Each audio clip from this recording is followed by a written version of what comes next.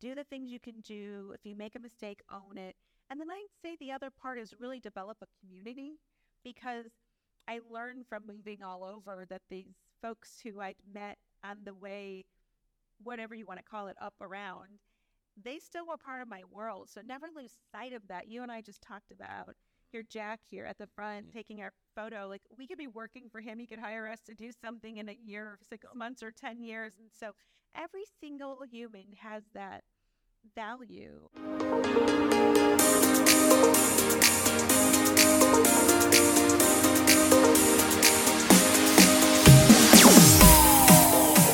I'm excited to bring on Debbie. If you have not seen Debbie on my shows, I don't know if you've been tuning in over the last few years. She's been with me on many seasons, as she always has updates. She's a great friend, and I'm always excited to share some of her new success. So, Debbie, thank you so much for coming on. You are welcome, Ben. Thanks for having me on again and giving me a tour of where you are. It's so exciting. We're here at the Loth Center. I'm going to show some love to... We just did another book swap. We've done a whole bunch of these. Be sure to go out and check out her latest work. But Debbie, this is That Entrepreneur Show. If anybody has missed your earlier episodes, just a little preview to who you are and all the great work you do. Sure. Thanks. Thanks for bringing it back and focused on it. So as the founder and CEO of Presenting Powerfully, I have a team who works as coaches, which are really fun that over the years, we've developed it into having mindset, presentation, public speaking, resilience coaches who are in different generations. So we have some opportunities for the baby boomers. Not that they wouldn't want to work with me, I'm Gen X, or a millennial, but that way there's a little bit of a difference there.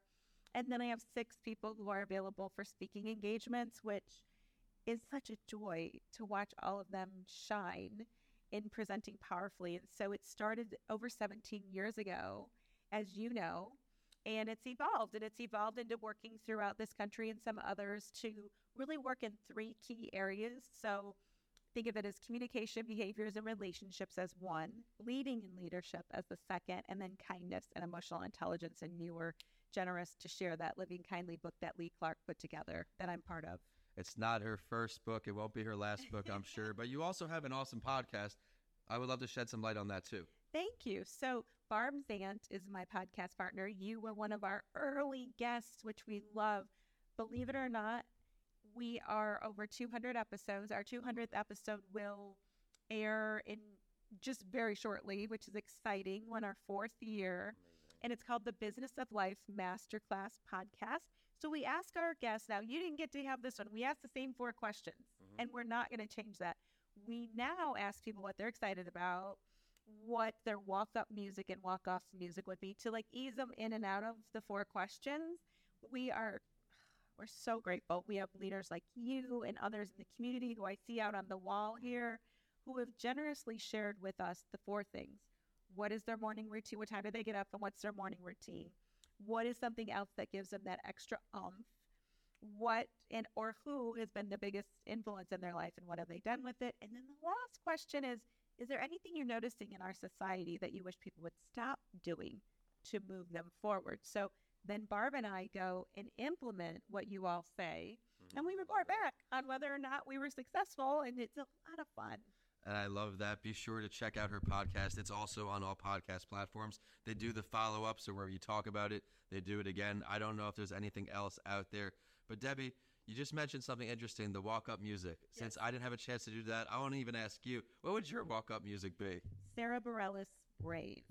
And the line in there is, I want to see you be brave. And I feel like if people could feel brave in whatever moment that is, in whatever experience, personally, professionally, so that would be my walk-up music. My walk-off music would be NSYNC's Bye-Bye.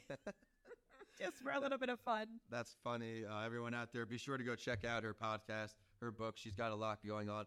I actually want to take it back before Presenting Powerfully, because I know you learned a lot from your big corporate job. I did. And I think that's just a valuable lesson, and why I bring that back, because there are a lot of people listening to this show where they are in that position where you know you have the skills to take on the next level. And obviously you've done so masterfully at that as you're continuing to grow here.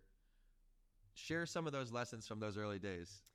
Sure. So thanks for bringing us back to that. Now, I have an interesting take because I didn't dislike corporate. A lot of times people meet us, you or me, and think, oh, you didn't want to be in the quote unquote rat race or the corporate side. I loved it. I loved every minute of it. Here's what happened with me. I worked for General Motors, went to University of Michigan undergrad, worked as an intern for them, became an employee, and then they hadn't really had college graduates in training. They called them SIGITs for some reason, college graduates in training. And I know, and you know the story, but for your listeners, what had happened was I went out into the field, and females weren't typically out in the field to call on dealers. And I really was naive enough not to realize it was set up to fail. And so I had a ball, and I was very fortunate. I mean, I had people within dealerships and neighbors and people in communities who I met who gave me some opportunities.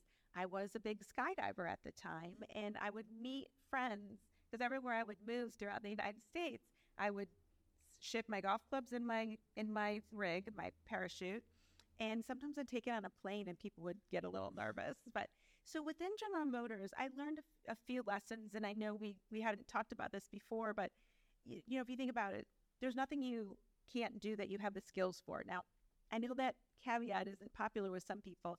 I don't believe there's nothing you can't do because I'm 5'2". I mean, I'm 5'8" with the right hair and shoes. But you know, the WNBA isn't going to ask me to join any of the teams.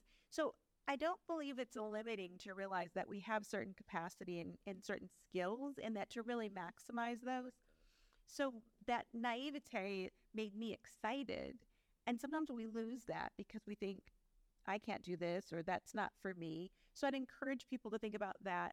Another was the humility of then when I thought I could do everything, I made some mistakes.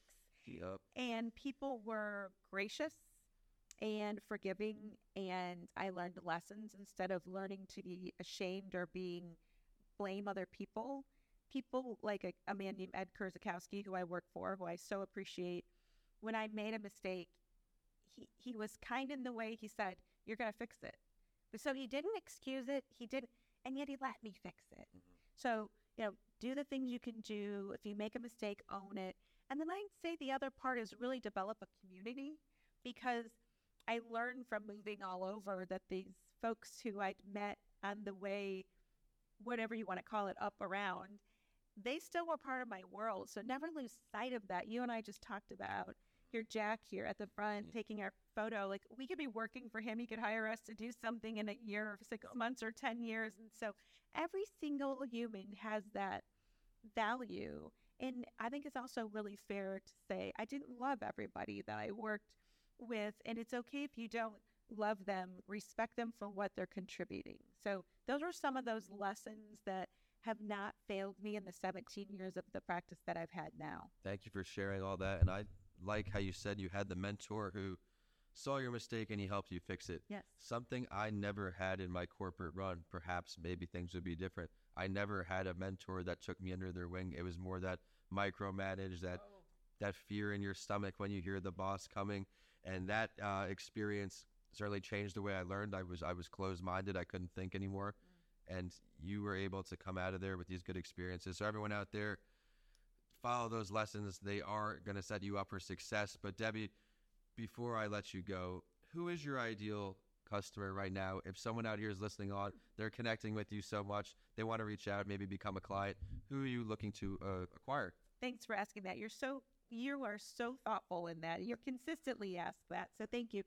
So at the risk of it sounding vague, I'll get more specific, but somebody who is typically already successful in something, whether it is in school or in your business. I tend to work with leaders of organizations, entrepreneurs who want to, as a performance coach, they want to level up their performance. So I come in their tweaks, but the tweaks aren't meant to sound small. We are a series of emotions and habits, and those drive our behaviors. So we're looking at where's your emotional state, what habits are you aligning with, and can you tweak those? So if I tend to be almost 50-50 men and women. A lot of my clients, I have advanced degrees, doesn't mean that's necessary. Right. But what it is the person who wants to invest in themselves and not become dependent on someone, become collaborative, and then take that and make some changes and have the results flow, those are good clients for me. So throughout the United States. And where can we get in touch with you? You can get in touch with me on all social media at Debbie Lundberg. You can get in touch with me at debbielundberg.com, or you can certainly at the Business of Life Masterclass bring that in, and I'd be happy to talk with anyone. I like to say to everybody, offer complimentary consultations for 15 minutes because I want to give someone a tip or tool and they can see my approach. And if I'm not the right approach, perhaps someone on my team, and if not on my team, I commit to finding somebody who will be good with you. And I love that because at times we may not be the right fit at that moment in time, but you have someone else or another way for these people to succeed. Just because our backs hit the wall doesn't mean we give up in anything. So thank you for sharing that. Everyone, if you're tuning in, listening, be sure to head to Vincent A. Lancey on YouTube to catch some video from this show. The That Entrepreneur Show podcast is under there. And I am at Vincent A. Lancey on all social media, with the show being at That Entrepreneur Show. And we are signing off, both of us here in the Loth Center. Be sure to check out the YouTube clip at least for a little to check out our background, what we've got to work with today. But we're signing off. Debbie, thank you so much. You are welcome. Thank you, Ben.